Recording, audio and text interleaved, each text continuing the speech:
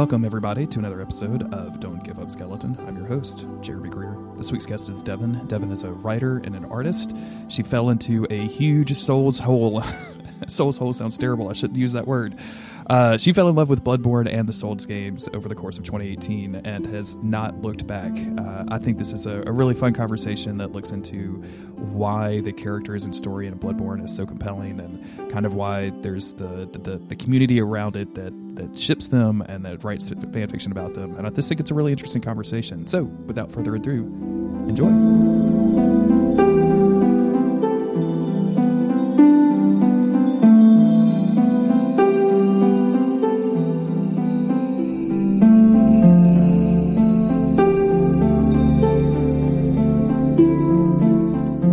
The weird part of the story is that I knew about Dark Souls because I work in games. I had encountered it and I had understood it to be a brutally hard and mean game that sounded like it was not for me at all whatsoever. So I paid it no mind for quite some time. In 2014, my husband got PS4, which he had called the Bloodborne box because he purchased it in order to play Bloodborne. And the $450 video game. Exactly. It was all that was on the machine for quite some time. But so he started playing that, and I was like really intrigued by the aesthetic because if I'm being completely honest, it's just like a little bit sexy to me. The sort of like dark fantasy horror, sure, Victorian Gothic look. And so I would watch him play it, and I was excited by it, but still thought like I would never play this game because it just looks too mean and it's not for me. But there's the sort of like quintessential moment. Ian's my husband, so I might mention him a couple times.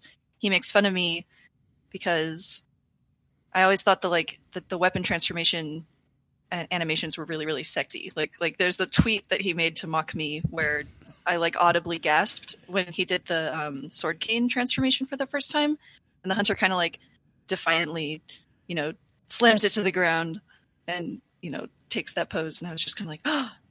So he thinks that was the moment that I actually became a Bloodborne fan, even though I didn't play Bloodborne until this year.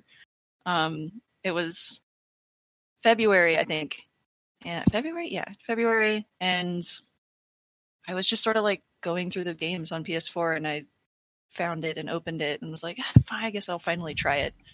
And my whole life was ruined in that moment.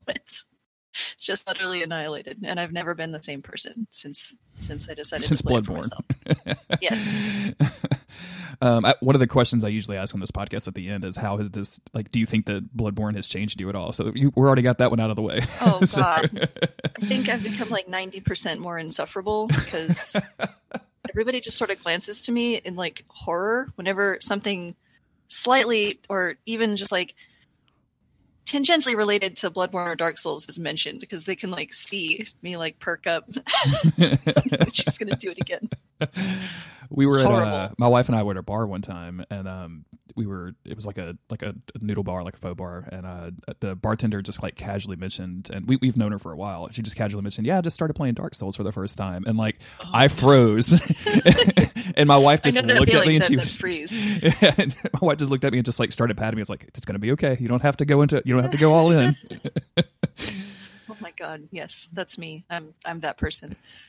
I want to go back to the weapon transformations for a minute, because that's not something that we usually get into a lot of detail into on the podcast. I that's one of my favorite parts of Bloodborne. Specifically, I remember the very first time that you turned the sword cane from the whip to the cane, and he kind of just your hunter just knocks it to the ground a little bit, like you were talking about, and it's so good. Yeah. What are your other favorite transformations in the game? That one, and my other favorite, completely easy, is Gehrman's Scythe, the burial blade. Mm-hmm. I don't know. I love everything about it. It's swoopy, it's spinny. I love how if you do the charge up attack, you sort of pull it back with your other arm. Yeah. Just these details that make it. I'm going to use the word sexy, because I truly was just really enamored with these animations, because they seem just slightly more not male gazy, if that makes sense. They're not overtly power fantasy masculinity, beat 'em up type animations. They're sort of fluid and beautiful in a way that really sort of got me. I think that like that's something that From Software is really good at. Like if you look at some of their bosses and things, Lady Maria is a good example, or even Orphan of Kaz is a good example of a humanoid or a human person or a hunter or whatever having that kind of fluid animation without it being sexualized in a way that a lot of like video games are. for because they just are, because it sucks, because the world sucks. That's actually one other thing that I immediately found appealing was my husband and I tends to play female characters in games, and I tend to play male characters. I don't know, but his hunter when I was watching him play was a lady hunter, and I appreciated how like sort of gender neutral everything was in terms of the animations, and she did not feel overtly sexy in a way that video games tend to do to female player characters. And I liked that you could sort of be a woman in Yharnam and have it just be like almost like it didn't matter. It was the same as being a man in Yharnam. Everybody treats you like the same hunter. There was a really good troll in Dark Souls 2 when it came out on release where you could just go get into a coffin and like you would just lay there. And that's kind of a relation to Dark Souls 1 where there was like a way that you discover something by just climbing in this like abandoned coffin, which is not anything anybody should ever do. But in Dark Souls 2, they put it at the very beginning of the game, and you get out of it and you don't really notice that anything changed until you like take your armor off and you realize it was a sex change coffin and you've turned your warrior incredible. And so like there were stories of people going halfway through the game and then like taking a bit of armor off and like, wait a minute, why do I have breast? What is going on here? I made a dude. Incredible. Yeah, it's funny that Bloodborne it does not lean into that kind of sexuality stuff, but it's because I'm so immersed into Bloodborne people nowadays that like everybody is just incredibly horny for everybody in Bloodborne and everything in Bloodborne, like the fan fiction scene and people shipping characters with one another. Like without the game like throwing all of that stuff in your face, it still inspires that kind of response in people, which I think is really interesting. I mean, it gets me like that too. Like, let's be clear. I don't particularly know what it is, but I will say that I was delighted. I think I was delighted to find, once I got into Bloodborne and went on the internet, to find that I was not alone in thinking Bloodborne was pretty sexy.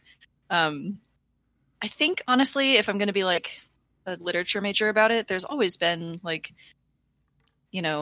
a sexual undertone to stories about monsters and werewolves and, vampires. Like anything in that sort of horror genre is almost culturally always carries with it some kind of sexy undertone. And like I wrote like a paper on Dracula being really sexy when I was in college. So maybe this is just what I'm like.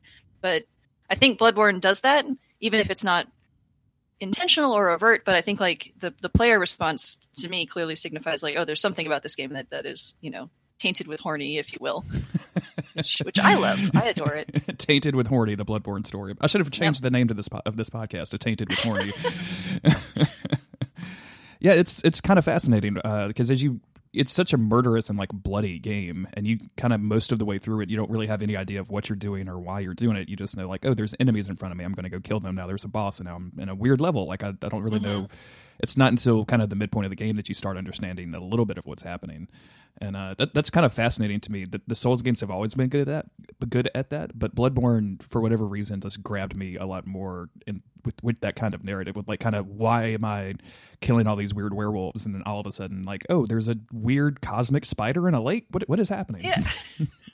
Yeah, horrible skeleton creatures falling out of the moon. Yeah.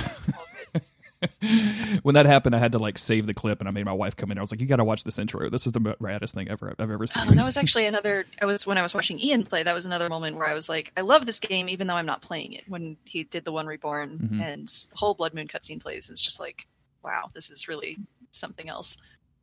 You mentioned that at the very beginning that you work in games. Like, if you don't mind me asking, what kind of work do you do? Oh, I sort of still work in games. I worked at Riot for a long time as a narrative designer.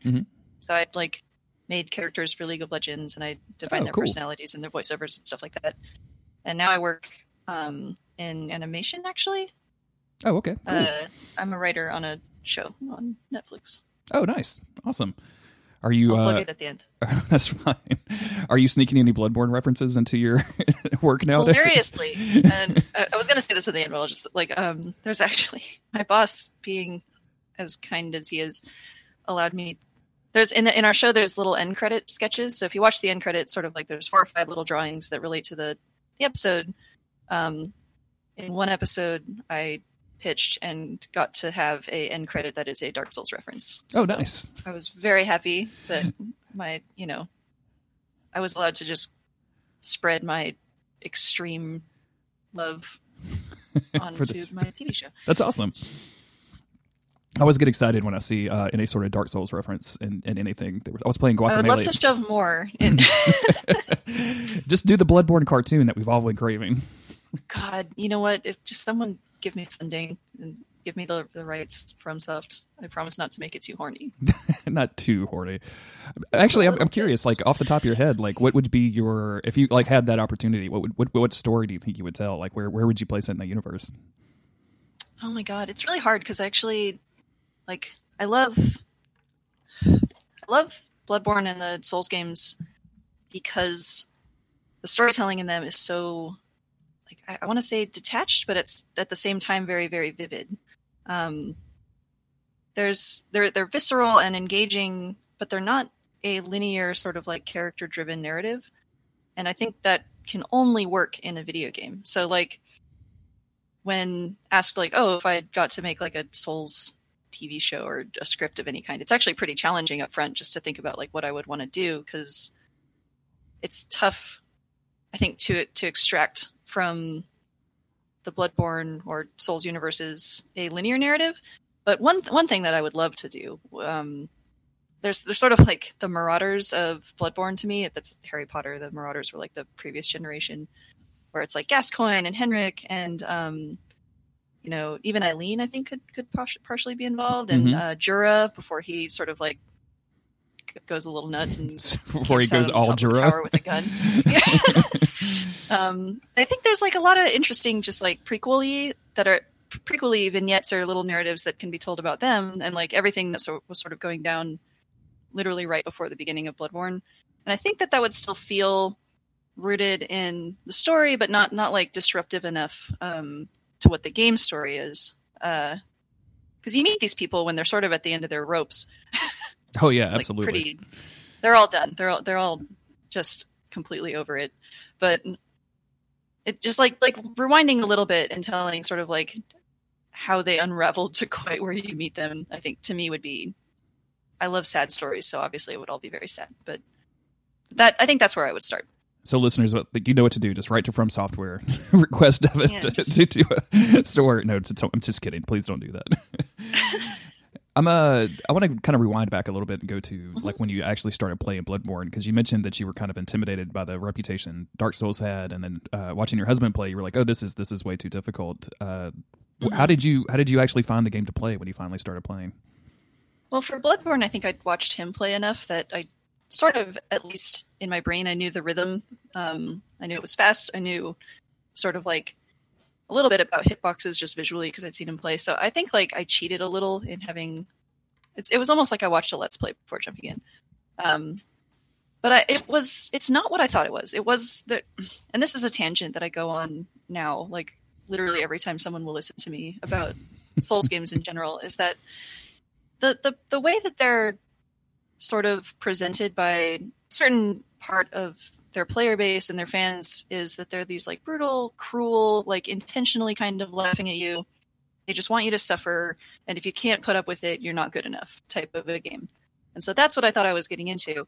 But honestly, what I found, and this is more of a tangent about Dark Souls 1 than Bloodborne, but in general, I find that they're really like not that, like they're brutally difficult and they're like challenging in ways that other games are just not. Like most games don't force you to like struggle through the same zone 80 times because you died to one ball of snakes, like it's, but the sense of accomplishment in these games and the sense of like discovery and exploration and like wonder, I think is just so strong that to me, and I know this isn't true of everyone, to me, it like thoroughly and completely overrides the like difficulty level, and also just from a game design standpoint, like once you kind of undo your brain to stop thinking about death as like an absolute failure, and think about death as learning, I think like they become less frustrating. And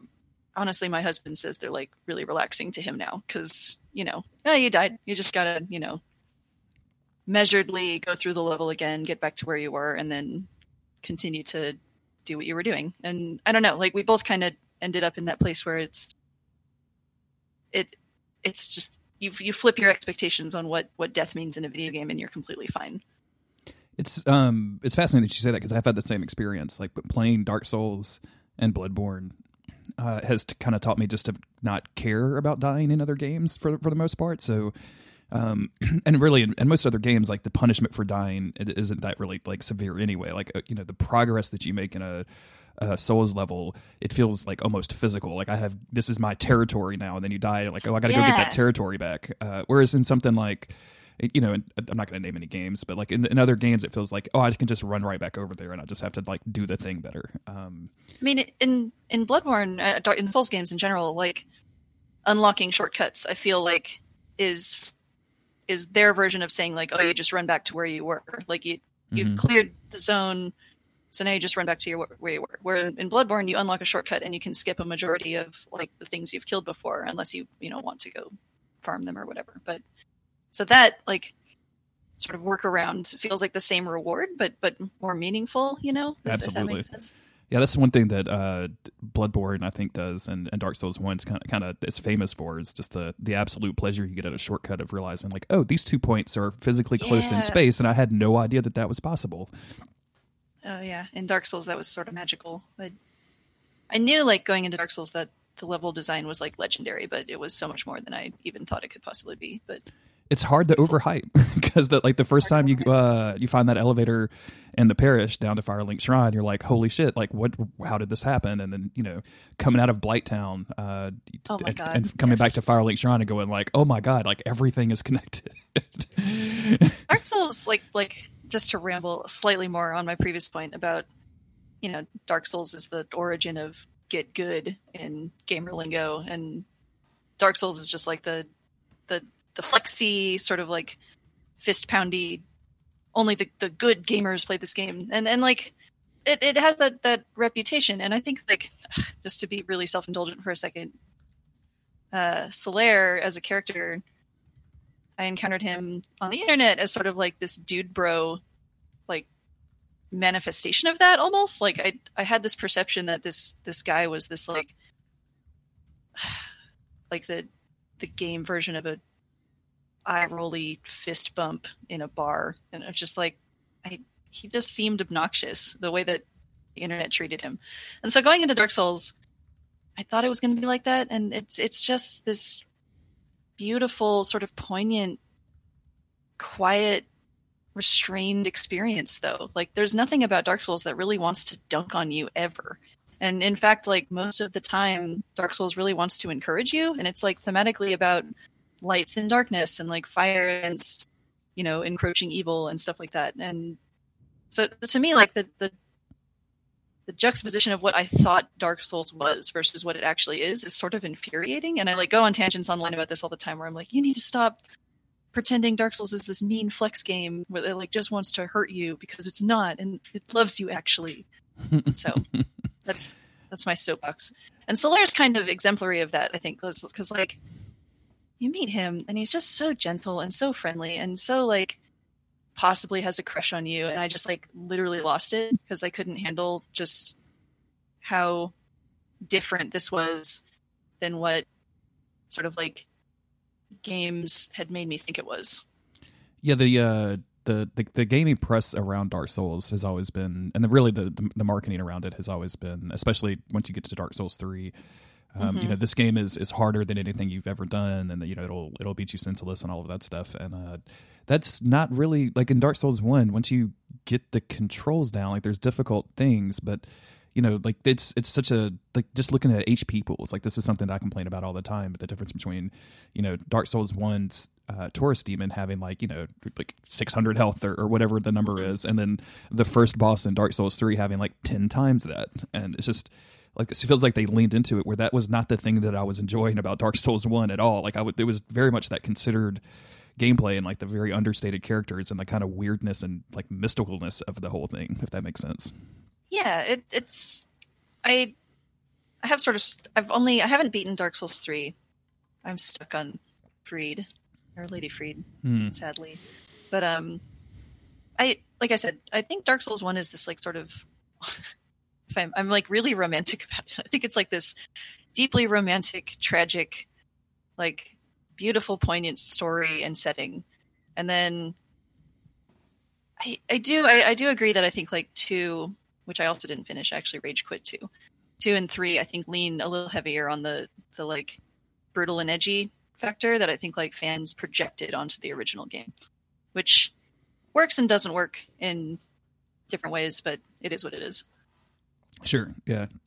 How long did it take you, because you first started playing Bloodborne, like what was the kind of time between playing and finishing Bloodborne that you decided to go back to Dark Souls 1? Was it just the remaster coming out, so it was right there on PS4? It was exactly that. Yep. So I played Bloodborne for like months and months, and then I don't remember exactly when Dark Souls came out, but I assumed I wouldn't. I was like, it's sort of just like, the aesthetic's not there. There's no like guys in tight leather jackets and 3-cornered hats. It's just not going to be for me. And then it absolutely was. And within like a couple months, I was making like Spotify playlists that made me think about Dark Souls. So that's awesome. What's on your just add like one song off your Spotify playlist, if you don't mind? I'm just curious. Jesus. Province by TV on the Radio.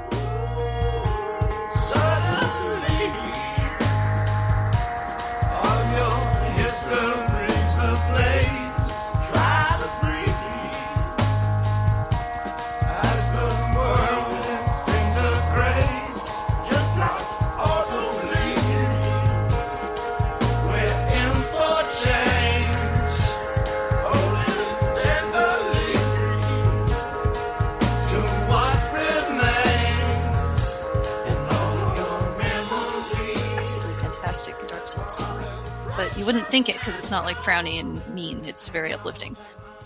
But yeah, I have a habit of that. Interesting. I like that a lot. So before we go down the Dark Souls path, I'm curious.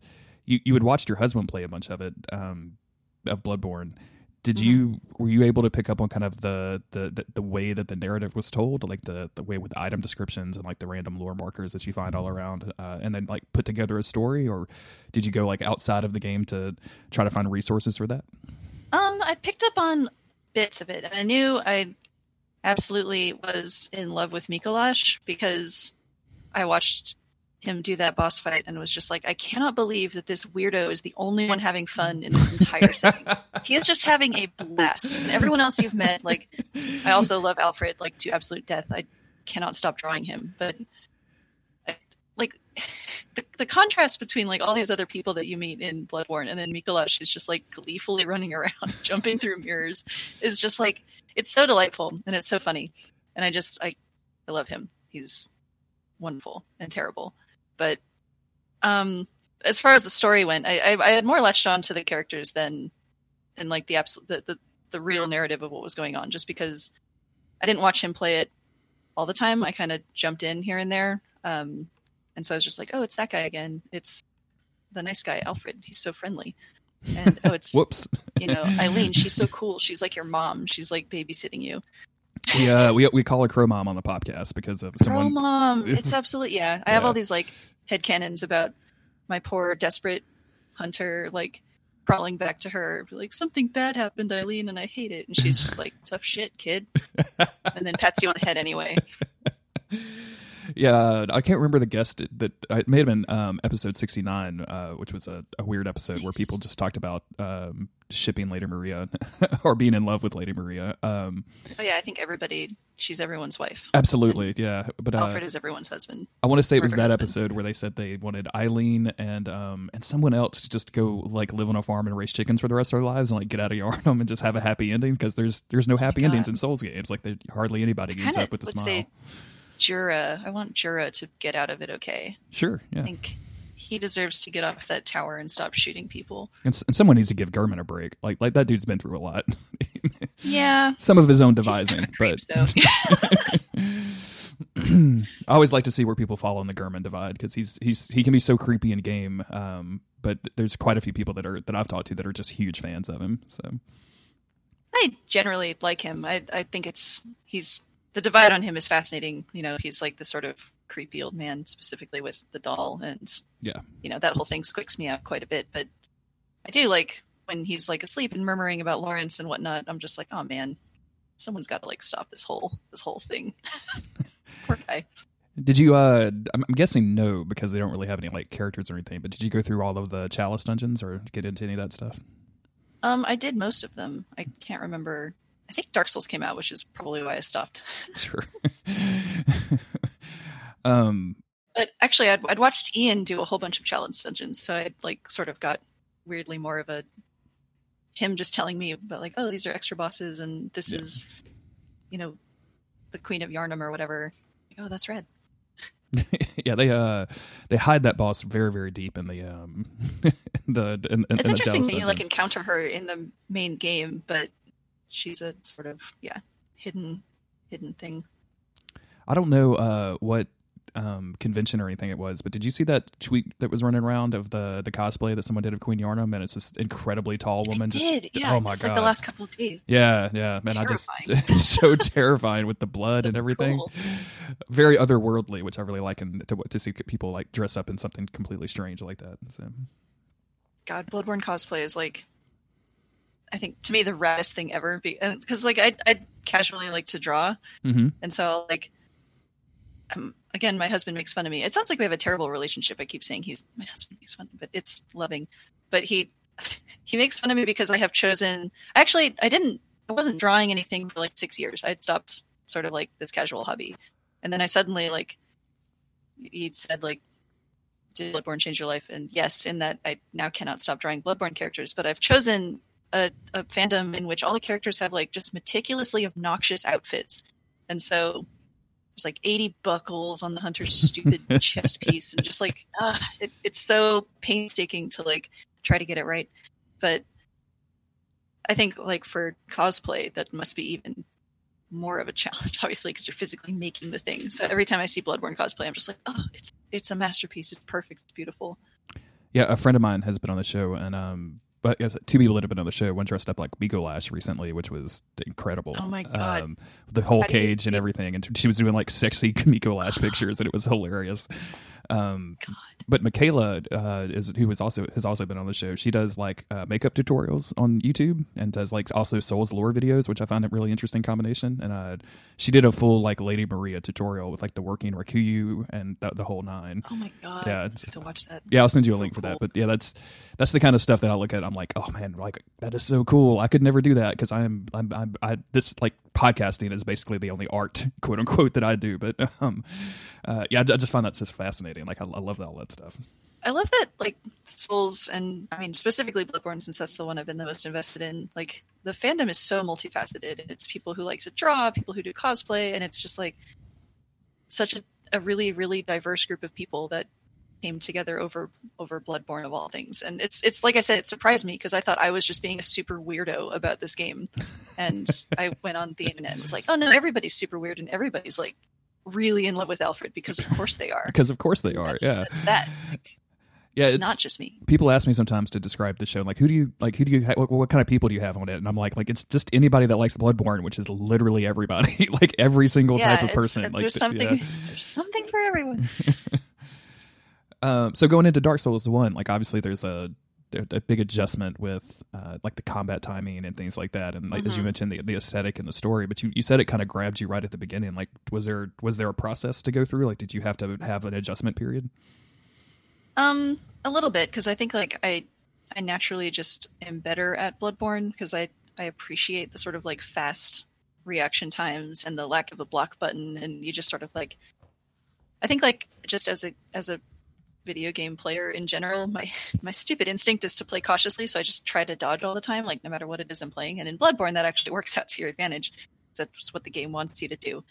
But in Dark Souls, I had to get used to using a shield, which didn't like at first. I really just wanted to roll around, and the game's like, nah, you have a weight limit. And I'm like, oh. But I did get used to it, and ultimately I got the, what's it called? The Life Hunter Scythe. Oh yeah, Priscilla's which you can kill yourself scythe, with, which yeah. is really delightful. But that kind of was eventually quite broken, so I was super just ripping through bosses by the end of the game. But yeah, there was an adjustment period. I still super prefer Bloodborne, and in Dark Souls 3, I actually like am terrible because I got that sword that you get from the Watchers, and it has like this really anime special attack, and it just like makes me bad at the game because I just want to spin around with my huge sword, and I just get killed every single time. But I'm like, I look so cool, but I shouldn't press that button literally ever. I'm playing a I hate using the term Souls-like, but it's kind of just like in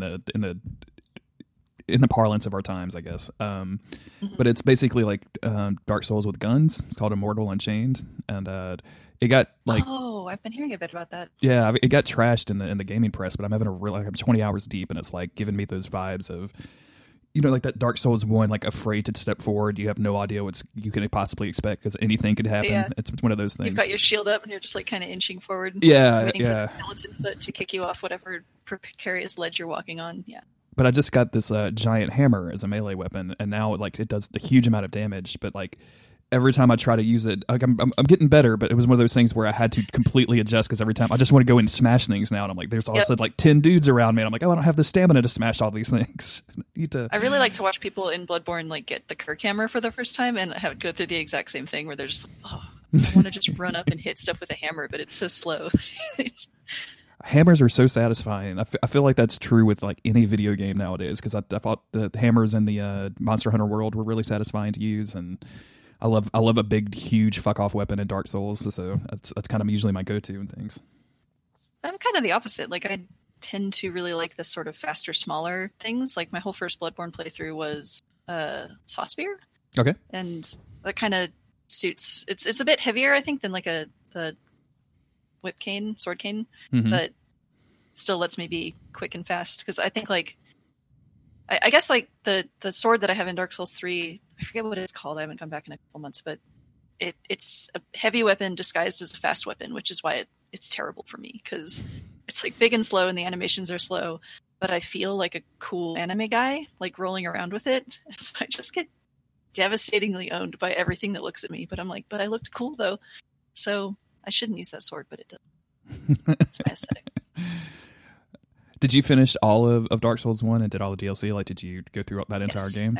I thoroughly destroyed it, and I started a New Game Plus pretty quickly because I just kind of missed it because I went through it pretty quickly. Yeah, it really messed me up, man, as a person. It was just so... How so? Well, the story, again, I always latch on to characters, and I was really excited to meet Siller because he's Alfred's voice actor. It's just like, it's my boy. And I didn't know anything about him. Like I said, I thought he was just this idiot dude bro because the internet convinced me he was. And so like I play the game and I'm sort of like romanticizing it hugely, which is justified in Dark Souls because he actually sort of flirts with you halfway through the game, which just exploded me into many pieces. And I was so invested in like finding Solaire and hanging out with him that my husband actually intervened. He's like he was legitimately worried for my mental health that like I absolutely could not progress in the game unless he told me how to save him. And so he did. And I was like, there's no way I can just like stumble onto being able to save him. It's not like a thing you would naturally do. And he's just like, absolutely not. There's no way there. Not in a million years. So he had me, go farm 1,000,000 humanities and give them to a spider and like kick down a wall and kill some bugs. And I didn't know what I was preventing. I had no idea. And he just was like, this will devastate you. Like, you'll stop playing the game and I really want you to finish it. So I did, and I saved him. And then he showed me on YouTube the actual video. Like, completely, he was right. He was right. I would have stopped playing. If you had to kill your best friend, you would have had to. I would have been so sad. And like the thing that I'm getting all messed up thinking about it. The thing that like completely made me lose it is he starts going, "I've done it. I have," and it's just like that's the same line that Alfred says in the stupid Vile Blood Queen chamber. And Yep. I feel like that was done by the universe specifically to upset me. Like. Whoever put both those lines on both those characters was targeting me as a human to make me upset. I've always thought that Alfred as a character was a just a maybe not a troll, but like almost like a inside joke for Dark Souls players that had played it, because it's the same voice actor as Solaire. He kind of he's so friendly at the beginning, and then he has that huge twist, and you find him like completely crazy, just like you would find Solaire in the bad ending. And yeah, I feel like that's just kind of like a, yep, we did it again. You really like this guy. It's extremely rude. We made him crazy. Extremely rude, I think. Yeah, but this time it's just him, and it's not like a bug. It's just like that. But yeah, it's great. I think if I ever, like, it's a good thing Daniel Flynn's not on Twitter, because I might be weird about it. But yeah, sorry, Daniel. That's awesome. Yeah, you kind of have to be careful, because I'm sure that they have no idea. Like, I'd be curious if that dude actually had played through the games or anything. So, or like looked at literally anything everyone's drawn for his characters. Like, I'm really sorry, dude. I'm so sorry that we're like this. But go to AO3, type in the word Alfred as a tag, and just have a good time. Just spend all day in bed and just have a good time. Oh man. You mentioned earlier that you kind of rage quit Dark Souls 2, and I want to talk a little bit about that. Like, when did you play that? Like, after you finished Dark Souls 1 and you were craving more content? I got it in my brain that I wanted to play 2 before 3, and Ian was like, you really don't have to. And I was like, do it. And it's possible that I'm wrong about this, and I really should go back to it at some point, but how far did I get? I want to say like 10 or 15 hours in. Mm-hmm. And the conclusion that I came to was that Dark Souls 2, in a lot of ways, is exactly what everyone had convinced me Dark Souls 1 was. In that, like, everything about it seems more intentionally knife twisty and mean and frustrating in ways that aren't actually encouragement disguised as frustration. And what I had done, and I had accidentally turned some stone people back to humans that I didn't need to, and I was out of little twigs. And so I had inadvertently made a boss harder for myself because I had turned the wrong stone person back to human. I don't... Maybe you know what I'm talking about? There's like one where you can turn on some lights, which actually makes... Yeah, it's not the Pursuer. It's the Lost Sinner? One of the sinners. Down like... Yeah, something like that. And she was really, like... I feel like maybe if I had just stuck with it, I could have beat that boss, because she was a bit like a Bloodborne boss, but... I just got mad because I was like, oh, I missed a boss, but I can't do it because I've used these items wrong. And there's no way around it. And there's no way I would have known that unless I'd read about it. And I don't know. Like, in some ways, I think like a lot of people can make the argument that like Souls games are designed for you to look up guides. And they're collaborative in that fact. But I just felt like it was a little bit too muddled and a little bit too punishing. And, like... Literally, the whole game is designed to like continually harm you the more you die, and I don't know. It was everything that I didn't want Dark Souls to be, but I loved Lucatiel, and I wanted to help her, but oh man, Lucatiel has such a sad story. Like there's good. I love those. Yeah. Given my track record, there's been people that have guessed it that get like super emotional about Lucatiel just because as you. And I don't know if you want me to like tell you this or not, but as you go along, she just kind of continually loses more and more of herself in a way that, like, if you have anybody in your family that or your friends that have experienced like Alzheimer's or any kind of senile, dementia or anything like that, like it's very reminiscent of that. So like here's this character who is really interesting and has like this really cool look, and then just continually loses herself throughout the game. Like every time you meet her, she's more and more gone, and you're like, oh, geez, this is gonna break my heart.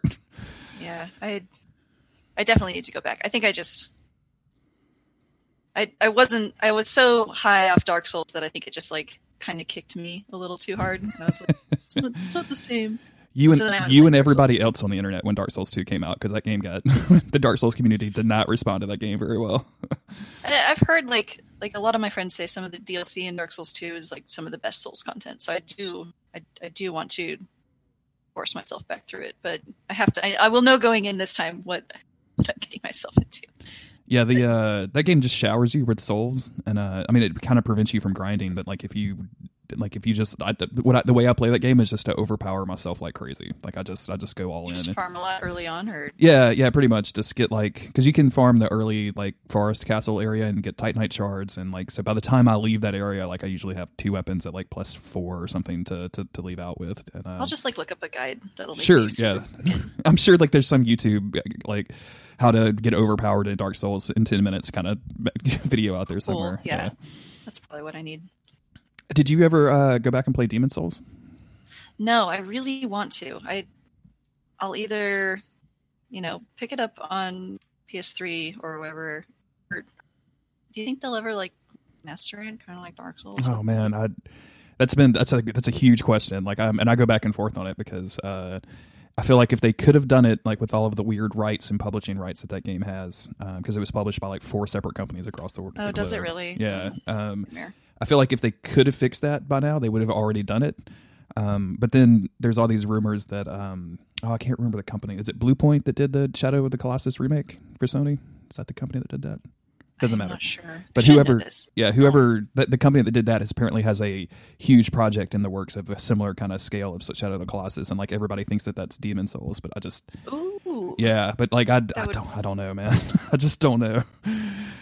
I hope so. I mean, like I'm really interested in it. I know almost nothing about it beyond like it's cool and will be more of the thing that I now crave in my blood.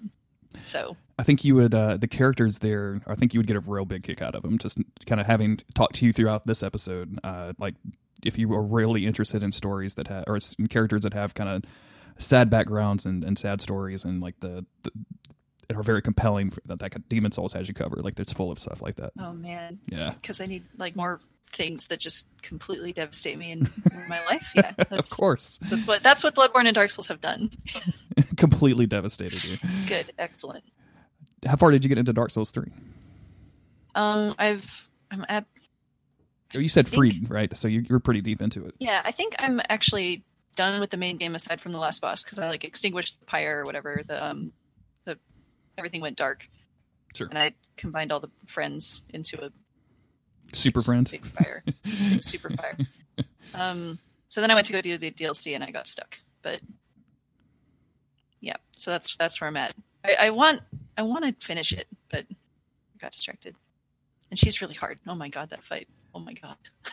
Yeah, that's kind of the culmination of I got real worn out with Dark Souls 3, especially with the DLC, because 3-phase boss fights, and in the second DLC there was an enemy that like I hit in the face once, and it just like has like a hair's width of HP fell off the bar, and I was like, am I doing it wrong? And I looked it up and was like, oh no, you just actually have to do this for 10 or 15 minutes straight. And I've talked to people who do like no hit runs or fist only, and they're doing 1 or 2 damage per, and I'm like, I get it, like you want to have that challenge, you want to have that feeling of satisfaction, but is it just not what I'm looking for in Souls whatsoever? So.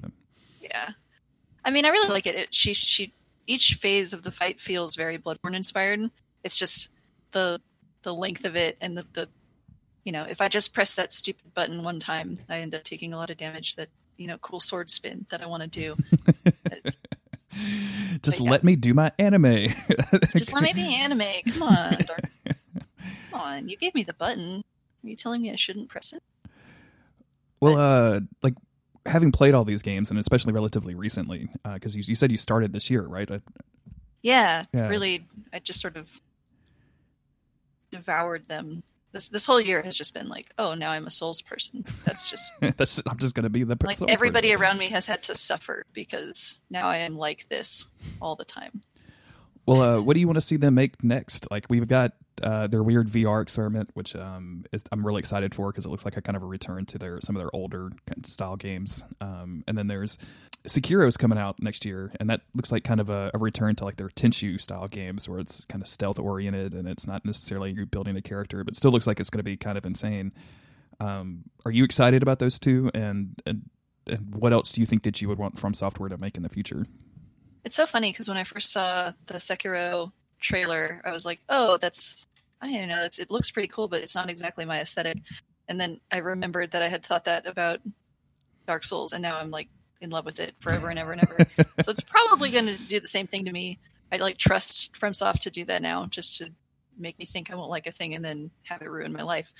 I think I'm excited about it from a gameplay perspective because like I do really enjoy games where you have a lot of mobility, and it looks like they've actually, you can like grappling hook onto stuff and like climb up on roofs and whatnot, and like vaguely reminded me a bit of having played Dishonored a handful of years ago, where just like jumping around and finding clever ways to get around stuff or to surprise stuff was a big deal in that game, and I really loved it. So hopefully a little bit of that in Souls game will make me very happy. I don't know. Like I don't know what I would want. It feels like what's the word? Presumptuous to like want something from FromSoft because they've just surprised me with all the things they've made, and so like kind of just want to be surprised again. Part of my soul wants Bloodborne 2, but I also don't want it at the same time because to me Bloodborne's like this perfect thing, and I just would change nothing about it. Yeah, I don't know. Just keep making stuff and ruining me. That's all.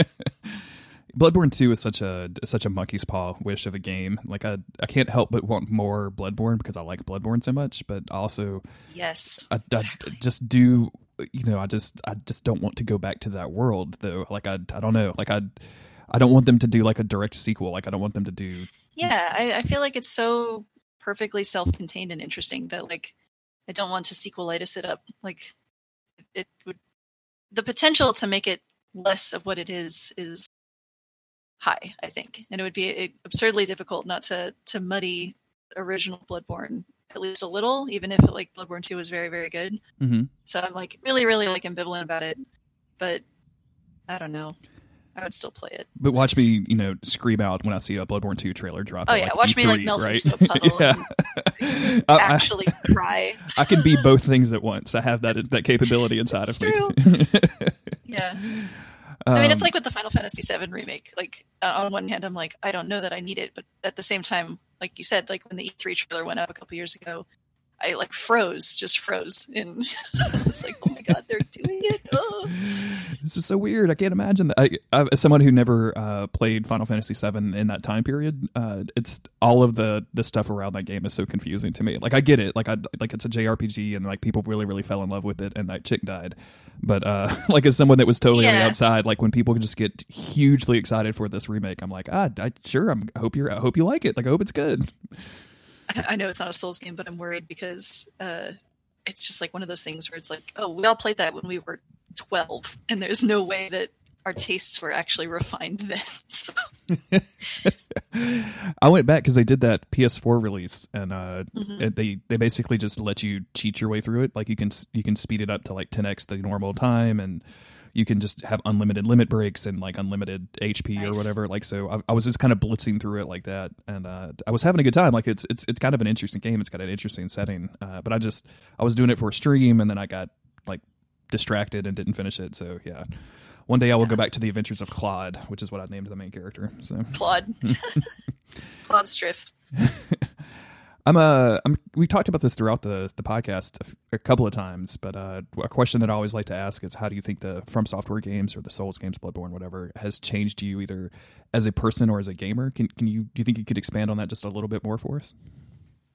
Oh man, like I said, I've become a lot more obnoxious. In so many ways. And so, like, oh my god. This is so difficult to answer just because of, like, I think about exactly what this year has been for me, having played these games. And it's just like, I'm not the same. I've become a monster. I am Gascoigne. But, I don't know. Like I said, it actually, like, on one small factor, like I said, it sort of reignited me like having this sort of like side hobby of drawing, just because I can't stop like just wanting to engage with these characters and draw them and have fun with that. I think like it's actually sharpened my sensibilities in game design a little bit. Like I know, having thought so hard about like what I expected the Souls games to be and what they actually are, from everything from just like mechanical design to level design and setting and tone. I just feel a little bit more well versed in being able to speak to those things, for my job and whatnot. Although I think there was a tweet a while ago that went around that was like a jar that said $5 every time someone references Dark Souls. And now I feel like that at work. Like I'm the reason that you would make a joke like that. Sure. But yeah. Anyway, that's okay because everyone at work likes Dark Souls too. So. Excellent. Yeah, that's the good place to be, where you can have those conversations. Because I think everybody who gets into the games like has that inside of them. Like they just want to, and that's what a good video game does. That's what a good anything does, right? Like it just makes you want to talk about it and experience it over and over again. So, well, awesome, Devon. Thank you very much for getting up early on a Saturday morning and guesting with me. This has been a great podcast. I'll get up as early as any time to ramble about these stupid hell games that have ruined my life. Just schedule a pot of coffee to be delivered right to your door, right next to your laptop, and yes. then someone will actually listen to me talk about the games. I'm there.